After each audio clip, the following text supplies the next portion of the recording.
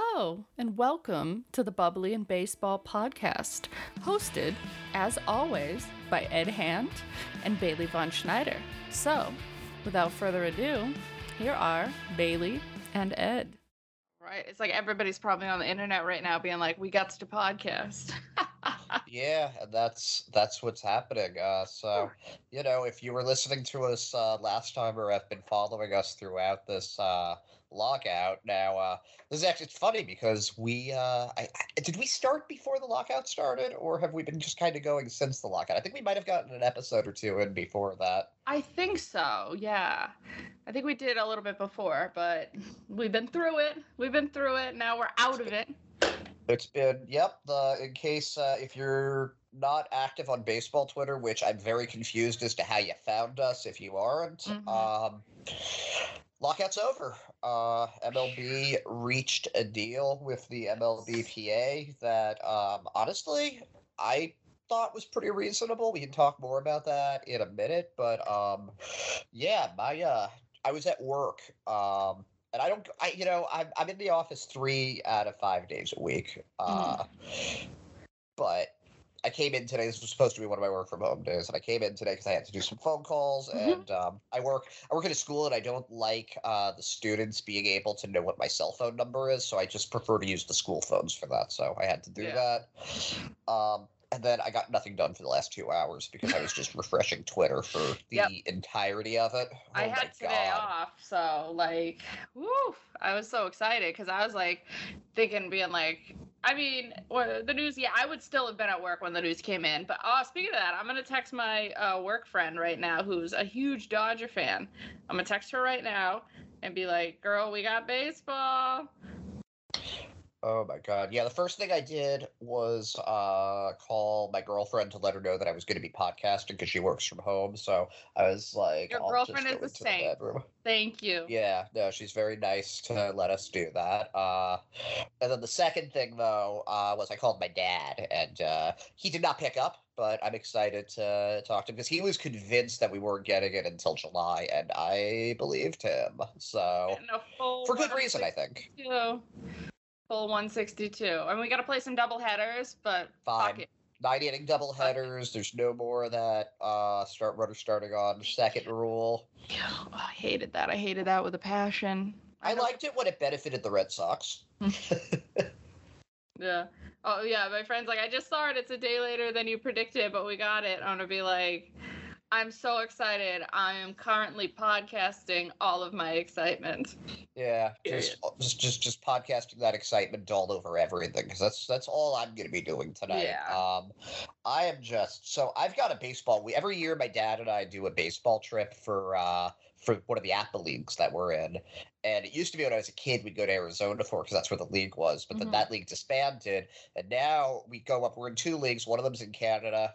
Primarily, one of them is in Vermont, and we didn't go to the Canada one because the border's a mess, and that was when all that truck stuff was happening. Yeah. But we usually go up to the Vermont one, and we're doing that on tomorrow. We're leaving for that, so it's a really nice. It's just going to be a really nice little trip with that, and I cannot. God, I think I was saying this earlier, that I get pretty bad seasonal depression as it is, but baseball's kind of my my main escapism, if that makes sense. It's because here's the thing, I understand baseball, and I've understood baseball for a long time, and everything good that's happened in my life has come from my relationship with baseball. I got my job through baseball. I got, the things that led to me meeting my girlfriend wouldn't have happened if I wasn't following baseball. My entire relationship with my dad is built around baseball.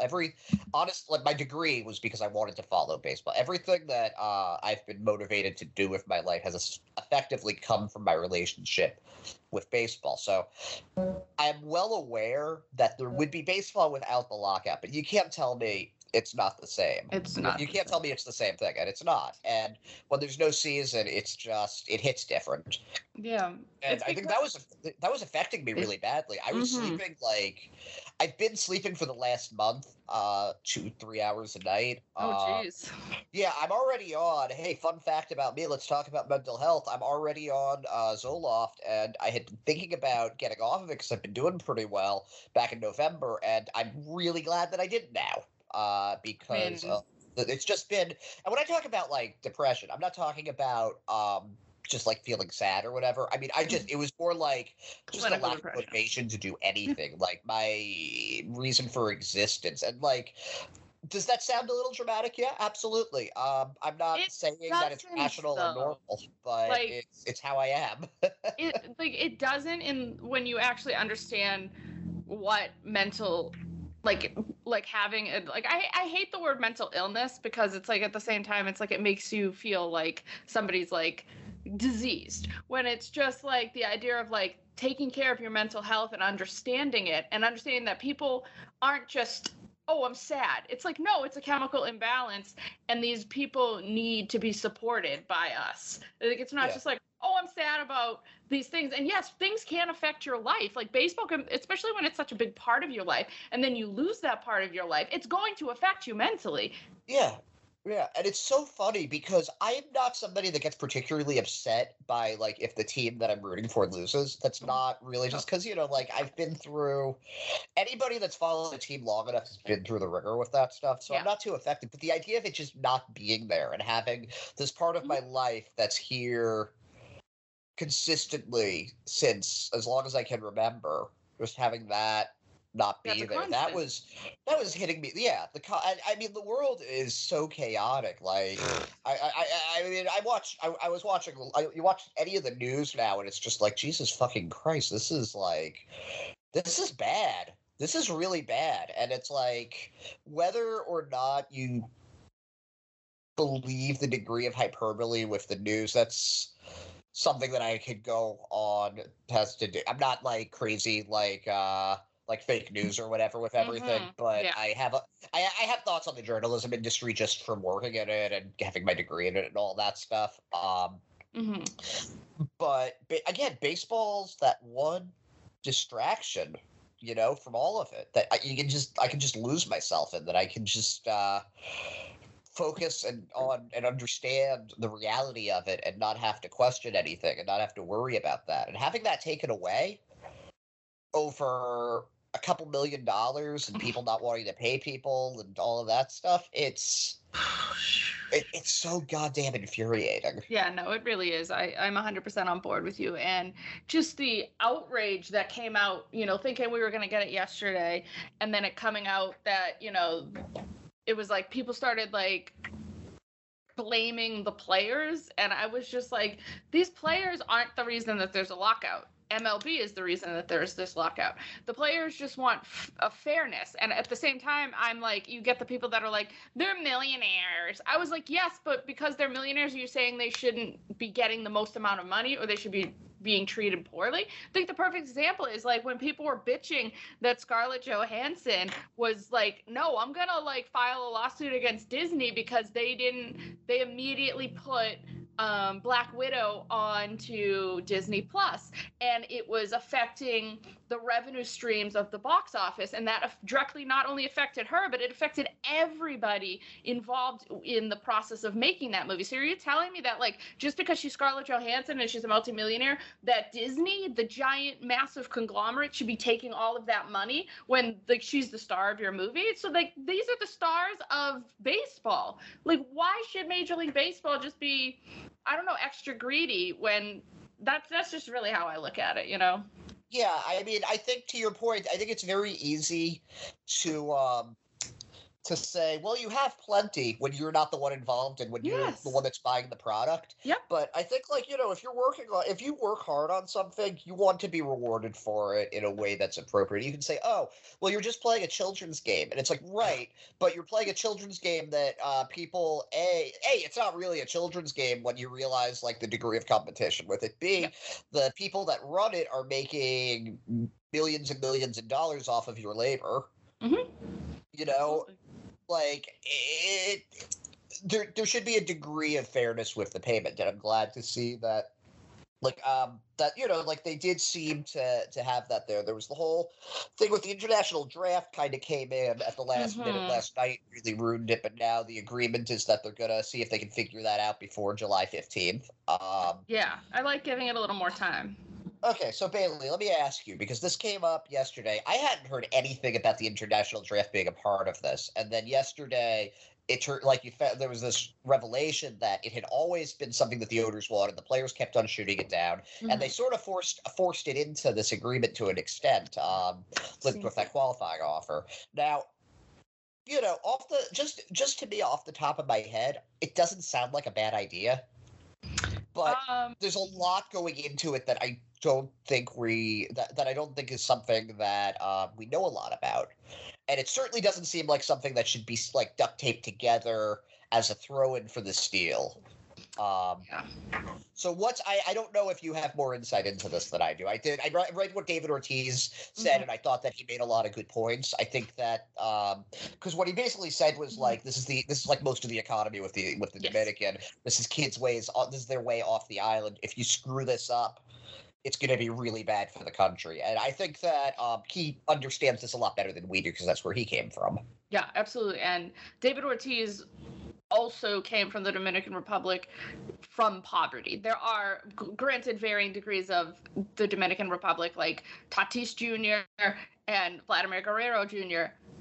did not live in poverty while in the Dominican Republic. So that's different. They're not the type of players that have to support their entire family. Like David Ortiz is someone that was like, baseball is going to, like, I love my country, but my country doesn't afford me these opportunities that Major League Baseball can afford me. So if I can not only sign a deal with Major League Baseball, but have Major League Baseball in essence bidding on me, that I can choose the team that I want to go to and the team that's the best fit for me, and the team that will afford me the money that I believe that I deserve to not only support me, but to support my entire family. It's helping not one person. Granted, like you could say the same thing about players that are drafted in, the first year player draft. Sure, we could say that too, but like there's just difference of what these players are going through that are going into the first year player draft in Major League Baseball versus the players that are coming out of these, lack of a better word, impoverished countries. Like this is like such an amazing opportunity for these people. So the idea of like, I don't know, it's just like you're drafting. So the Pittsburgh Pirates they just get to take the best player and then they get to just pay him sort of whatever they choose. Whereas like if we sort of had the bidding that we have, it's like, I feel like the best players are potentially losing out on the money that can support themselves and their entire families. Unless you figure it out and we realize that like they're going to be making $6 million that like the person coming out of the, like the top 5 in the draft does. So unless you really hammer it out and make it beneficial for these people, I don't know. Like, it's like David Ortiz says, like what he said, like this is the livelihood of the Dominican Republic. Baseball is so huge there. It supports them. It's like tourism in baseball. That's really what supports people there. Yeah. I just keep on thinking about a conversation I had a few years ago. So my sister's fiance is Mexican and they live in Mexico City. And he's not really that into baseball. His favorite sport is MMA. Oh, interesting. But he's a very curious guy, and he's one of these people that when he will like when you tell him like what you do or you tell him about something, he'll ask you a million questions about it. So he was asking me about, because minor league baseball's kind of my thing, he was asking me about some of the stuff with it, and I was talking about how the difference between like Latin American players and American players, and I said something to the extent of, well, they start a lot younger in Latin America. You'll have them starting at like 14, whereas in the U.S. They usually end up getting drafted out of high school when they go to college. Yeah. And what Vicente said, and he had this is my first time meeting him, by the way. They'd been together for like 8 years, and I realize now that this is just sort of how his personality is, but I thought he was kind of offended at the time. He goes, "Oh, do you think that Latinos don't go to college?" Yeah. And that I had this, and it was kind of this thought where it was like, well, why do they start so early there compared to us? Because it was something that I hadn't thought about really. And it's like, if you're having people that are making these deals with like their handlers or whatever with MLB when they're 13 years old, I feel like there's something wrong with that. I feel like there's a real way. When you're 13, when you're 14, you can really be taken advantage of there. Yeah. And it's something that I hadn't thought a ton about. And why is it okay for them to do that with like 16-year-olds in another country, but we can't do that in the US? I feel like at the very least it should be consistent. Mm-hmm. No, I agree. And the interesting factor of that is like, that doesn't just happen. That happens with like Europeans and soccer too. Like these people play soccer at like 15, 16 years old professionally. So it's like an American thing that these men can't be drafted until they're at least 18 years old. Or then if they decide that they want to go to college, they have to be 21 by the draft, or they have to play at least 3 years of collegiate baseball. Like those are the rules for our draft. And it's like with the NBA, I'm pretty sure you can't enter the NBA draft until you're 19 years old. Like there's just rules that they're putting on, but those rules don't exist outside of America. Like they don't exist in like European basketball either. So it's just, you have these, it's these rules in place that are very much structured by the United States, like really. So it is interesting that you have to, but if you look at it, it's like interesting that I don't know.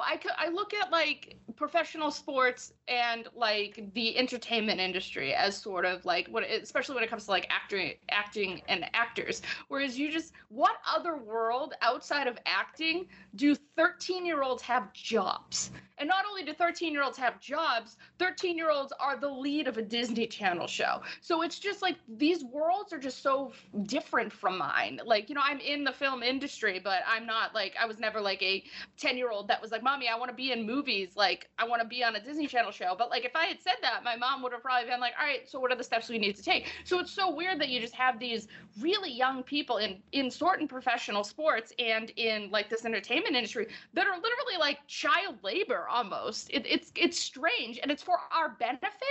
Like it's for us to feel the authenticity of a 13-year-old girl watching Disney Channel and seeing a 13-year-old girl herself, or the like, I don't know, it's very weird, or the benefit of these young guys playing this sport so we can enjoy it. I don't know, it's just a very weird way of like that, how it exists. I don't know.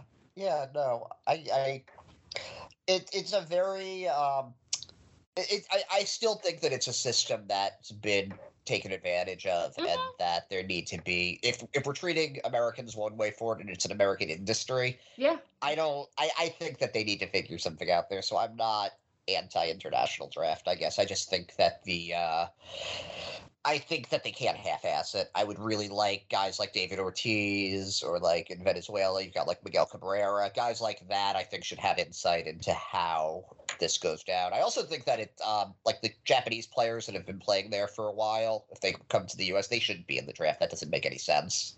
To have a guy like a Seiya Suzuki or Hideki Matsui or what have you have to get drafted now. But I also don't think they should qualify for Rookie of the Year. So yeah, I know, that is also what's so weird. It's like the same year that Ichiro throws up an MVP year, he also gets a Rookie of the Year because technically it's his first year in the league. But right. You never even had to play in the minors, dude, because you were just tearing it up in the MPB. Right. Let's just give Japanese baseball a little bit of credit that they're a little bit better than AAA total. Yeah. There are some pretty good players there. I think they're the level between the majors and AAA. Yeah, it's great. It's very good competition, and it just proves that it's a seamless transition, because not all guys come out of AAA and win MVP Rookie of the Year. Like, they're not all Mike Trout, where they just like sign immediately. There sometimes is a learning curve, whereas like Ichiro just was like came right in and killed the league, Oh gosh. So just back to the labor discussion and our very frustrating day on Twitter of just following these updates. There was a point. So I just want to tell you, there were 5 reporters that I was following throughout this whole thing. Wild times. Yeah, there were Bob Nightingale, John Heyman, Ken Rosenthal, Evan Drellich, and Jeff Passan. And I kind of created like a tier of them. So you had the bottom tier, just the guys that are effectively MLB mouthpieces and kept on like if anybody else was participating in these like fucking all-night marathons where it was like, oh, there's negotiation, MLB's gonna push through, we're gonna get it done. Just kidding, we're gonna wait till the morning and then throw in another detail. These were the guys who were hyping up things as almost being done, and because I think that this was in. I don't blame the reporters themselves for this, but I think that MLB knew what they were doing, and they were trying to hype things up for the fans to get more pissed off at the PA. Because you notice there were never any sources from the union with this that were as optimistic. No, never. You're right. And the two in that level were John Heyman and Bob Nightingale. Now, Bob Nightingale, I don't have any beef with. I call him Boob sometimes because I think it's funny, but he just seems like this sweet, simple man. In my head, he's like the Forrest Gump of baseball reporters, and he's just like they're just telling him what to say, and he's like, "Well, okay, guys, I brought you some bagels. It's me, Bob Nightingale." And then there's John Heyman, who just seems like the pettiest motherfucker on the planet.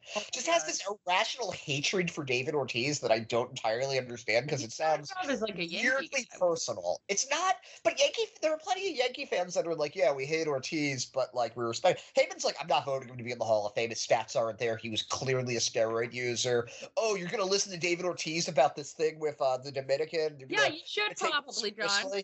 It's like maybe you should listen to the guy who's from there. Maybe you should stop trying to turn all of the American players against the Latin American players. Like fuck you, Johnny. Or listen to the guy that not only like is from there, but is. Him and Pedro, arguably the twoest stars out of the Dominican Republic, and somebody who went through the process of being signed out of the Dominican Republic. But yeah, like, don't listen to him, though. Like, what the hell does he know? Yeah, no, so Heyman's an asshole. Heyman's a total asshole. And then we've got the next tier here of people. And they're not, and that's Ken Rosenthal and Evan Drellich. I don't mind them. I appreciate Rosenthal more than I used to, mostly because he has such a bone to pick with MLB. Yep.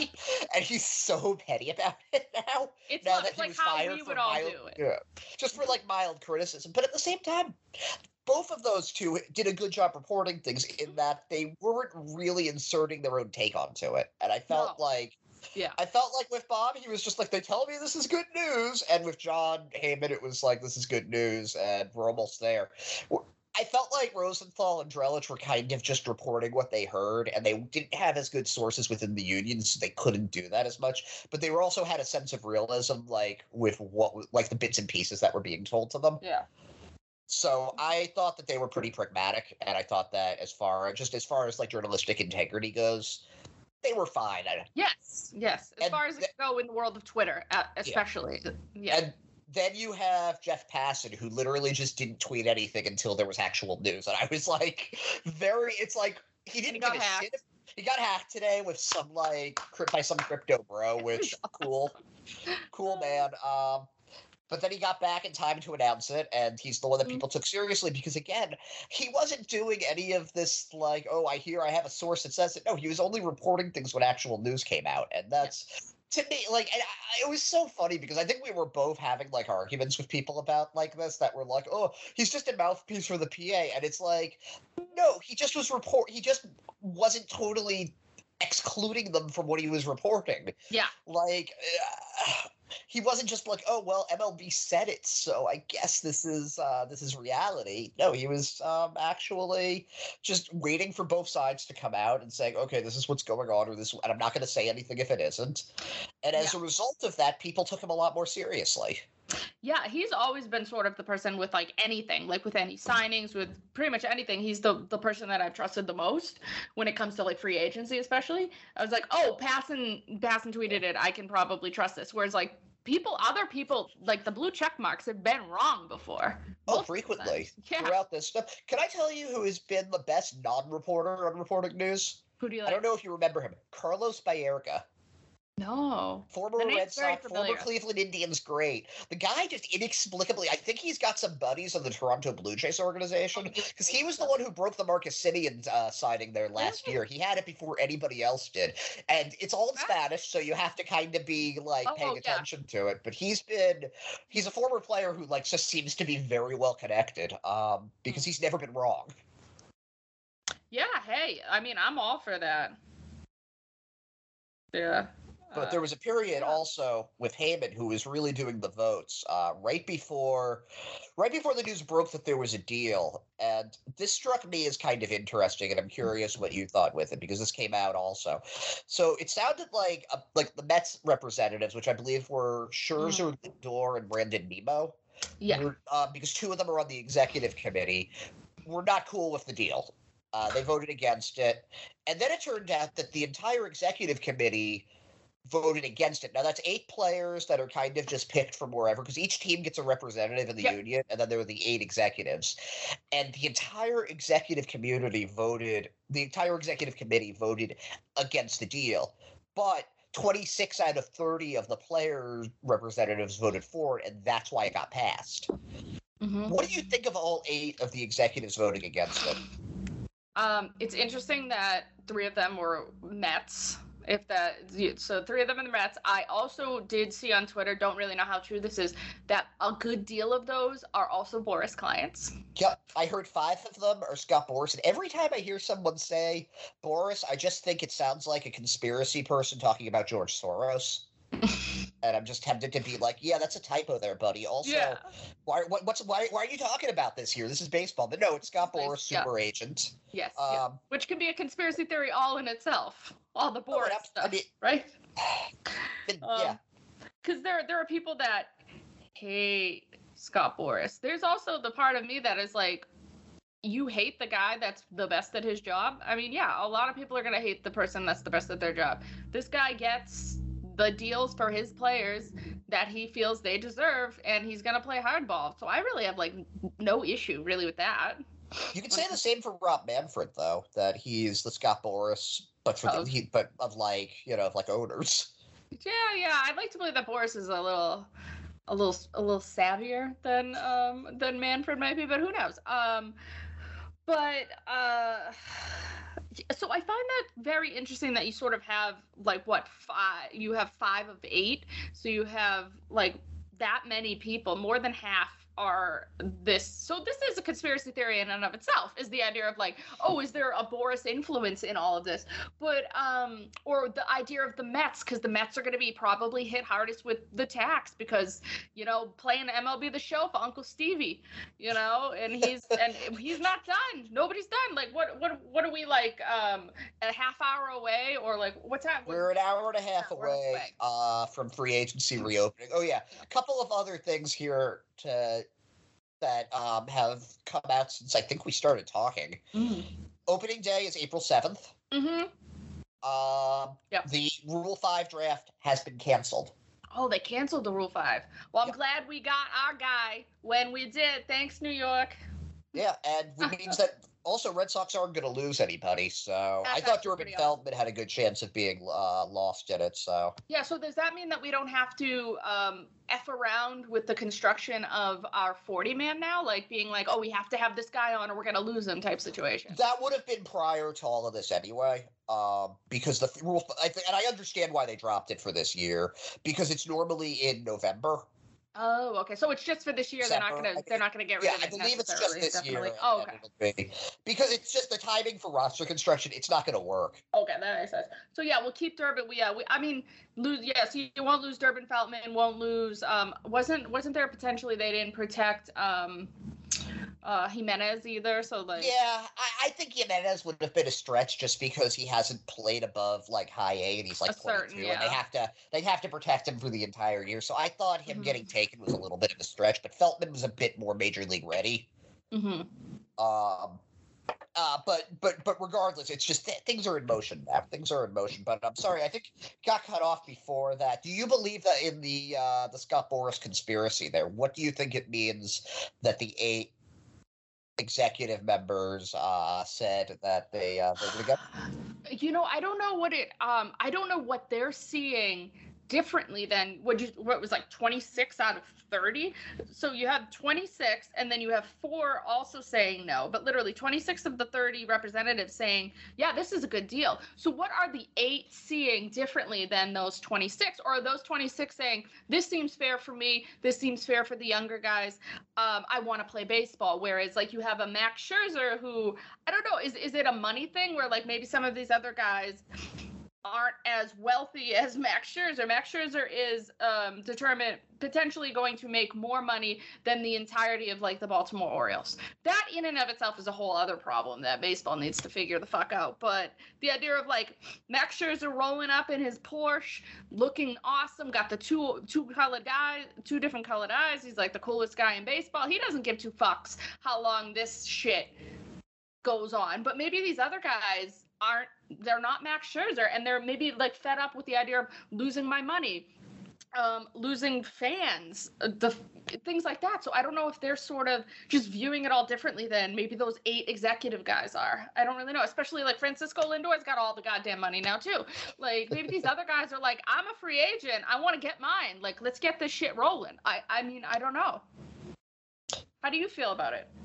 I think it's interesting that the higher paid guys that could afford to hold out longer were the ones that were against it.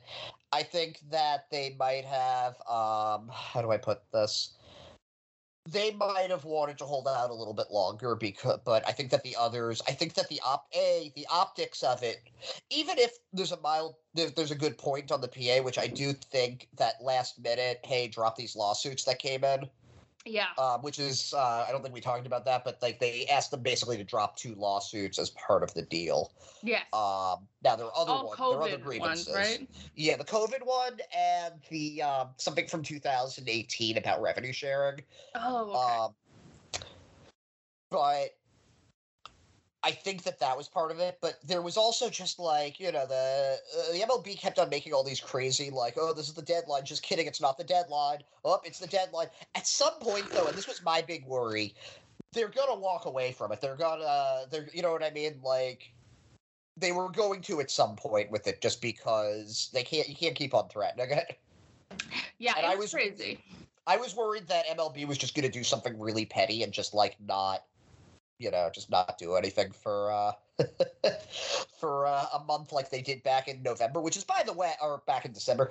I blame all of this taking so long coming down to the wire on MLB because they were the ones who didn't really start negotiating until after we could have been done with this in January if they had just started from the get-go and actually took it seriously. So enjoy your holidays.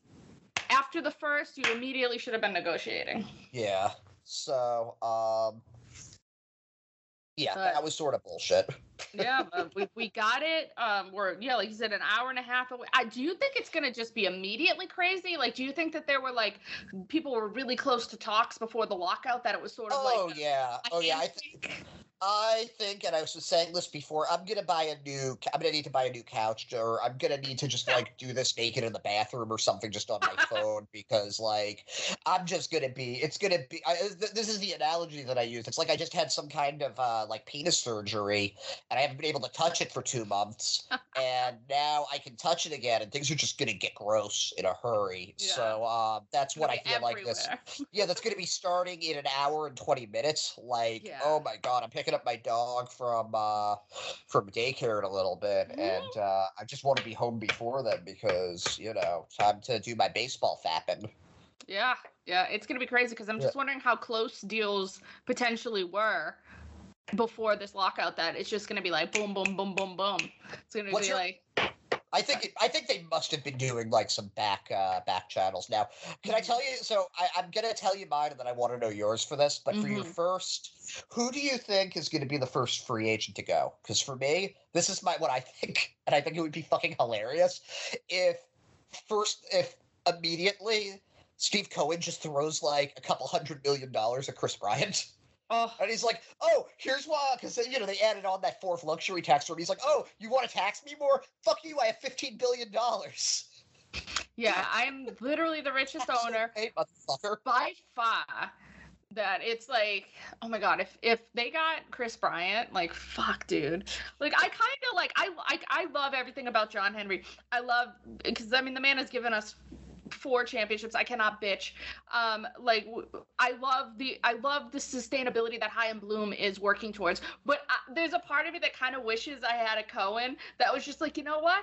I'm buying fucking everybody. You want Max Scherzer? You got him. You want Chris Bryant? You got him. You want me to be like Carlos Correa? I'll pay you like the biggest shortstop, but you're gonna play second for me? You got him. Like, you know, I just like I kind of like low key wished that I also had the like that way of thought. Like he wants to be the big dog in New York. He wants people. The Yankees are the Yankees. They're most storied franchise in the entirety of New England. I'm not New England, Jesus Christ. The entirety of North American sports. Like it's a goddamn fact. I hate it, but it's a fact. So nothing's gonna ever take away the globalness of what that NY means to people. But I do love that Cohen's like, nah, we want to be the top dogs in this city. Like the borough's gonna be the Queens, you know? Oh, definitely. I wonder if they're going to overtake the Yankees. I don't know. I mean, like, they, like, I love the idea of people saying, like, oh, well, like, they didn't win the World Series. But I'm like, technically, those assholes were in the World Series closer to where we are living now than, the Yankees. The Yankees won it in 2009. Cool, but they haven't even dipped their toe in the damn World Series since then. And I love it, you know? Yeah. Yeah, it's pretty, I mean, again, you know me, I like the Yankees to be a threat, but I'm not going to pretend that having that to fall back on is, when Yankee fans are, like, talking shit isn't fun. Exactly. I mean, I like the rivalry. It fuels me. My hatred for the Yankees is like a part of me. It's in my DNA, but I love it. So the idea of, like, beating them in the wild card is so much more fun than them not making the postseason. But at the same time, when they don't make the postseason, it's hilarious because they're the New York Yankees. Yeah. I enjoy it. It is pretty funny. You got to imagine George Steinbrenner spinning in his grave right now. Oh my God. Just to see, because that man was like that man was Steve Cohen. Like he was like out there and he's like, you know who I need? I need the straw that stirs the drink. I need Reggie Jackson. I'm getting Reggie Jackson. Like that's how it worked for George Steinbrenner. That's like really what Cohen's doing. So the fact is that like he's the new George Steinbrenner in New York, I find to be hilarious. It's pretty fun, isn't it? Mm-hmm. It really is. And that like George's children are just like, we gonna pinch some pennies. But in fairness, like when it like you have made the point of the livelihood of the Steinbrenner family is on the New York Yankees. That is how they make their money versus that is not how Cohen makes his money. You know? Oh yeah, no, it is not. He gets that through ripping people off via insider trading. So good for him. Absolutely. But you know what? That doesn't affect the baseball, so whatever. Yeah, he can afford his formaldehyde shock. Good for you, Stevie. But but I mean, it's gonna be interesting when the floodgates open. It's gonna be like the beginning of The Shining. It's gonna be like that scene in The Shining. I've been like tweeting it, where the blood is just coming out of the elevators. That's what it's gonna be. That's the more family-friendly version than mine. Yes, yeah. Is it like yours is just like mine is sex and yours is violence. Yeah, exactly. That's the sex and violence in podcast. The Sex and Violence baseball program. Please join us. What more do you need? Sex and violence. It's like sex and violence is like Chris Bryant getting in a fight on the field with like, I don't know, like another sexy baseball player. Dansby Swanson. And it's a mud wrestling fight too, where their clothes get progressively ripped off. I would be fine with that if that occurred. Not everybody would be, but give me some sex and violence. I want some R-rated baseball. But so I mean, I'm just ecstatic. It's gonna be a good week. I got baseball tomorrow. I have to give my first tour at Paramount. So congratulations. Thank you. Nervous as shit.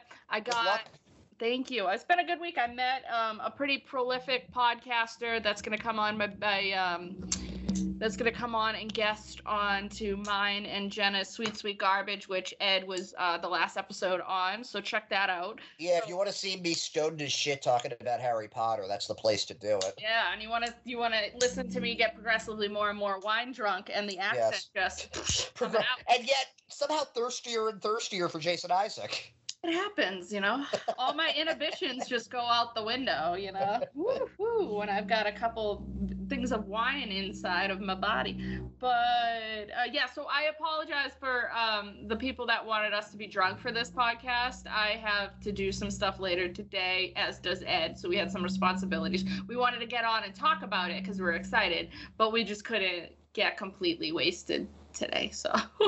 Yep. Also, it's like 4:45 here. Like it's not 5 o'clock yet. It's literally also nearly 2 for me. So yeah. Imagine just getting wasted at 2.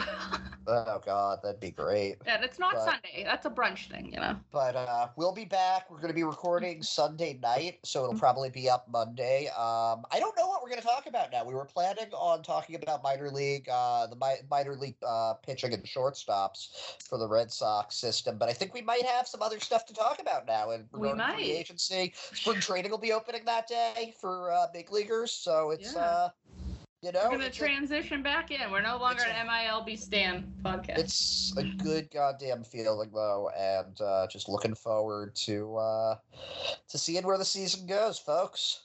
Yeah, absolutely. So jump on with us. We're officially going to be talking about baseball here. We're also part of the Pesky Report, so we'll be talking about Major League Baseball there. And I'll be also starting with Crystal O'Keefe as a part of the Pesky Report. She and I will be doing, I believe we're going to probably do it on Sundays. We're going to be transitioning over to YouTube, so you can actually watch Crystal and I's beautiful faces talking about baseball now that we have that back. So her and I are having a meeting about getting that started. We're going to be as a part of the Pesky Report with that. Just trying to look for like a fun, cool name. She's a White Sox fan. I'm a Red Sox fan. We're going to talk all-encompassing about baseball, but we also want to like kind of have like a fun little like punny name, maybe something like how we're like the Laundry Fans or something, or like Sox Appeal, like, or something like that. But yeah, so you can check Ed and I out here, obviously Bubbly Baseball. You can check us out on our social medias. I'm at Fraulein89. And Ed, you're Edward Hand 8 because I'm not creative with my names. I did basically the same thing for my Pokemon Go account. I'm not big on nicknames for myself. So I don't even like pet names. Yeah, I mean, I'm on every bit of social media. I'm Fraulein89. Like, you can literally stalk me on any bit of social media that I exist on, because I was just like, I'm gonna be that on everything, pretty much, except for like my Letterboxd. I think I'm Bailey A25, which is like my email. Bailey, baseball's back. Baseball is back. Baseball's back. We've got it. Baseball's back. We can finally actually talk about it. So buckle up. I'm going to try to get this out before the frenzy of free agency starts to begin. But it's beginning. Up, Buckaroos. Get ready. It is beginning. So thank you for tuning in. Like us, subscribe to us, talk to us. Ed's handling a lot of the socials because he's so much better at it than I am. So interact with Ed over at Bubbly Baseball. And thank you. And like Ed said, baseball's back. Baseball's back.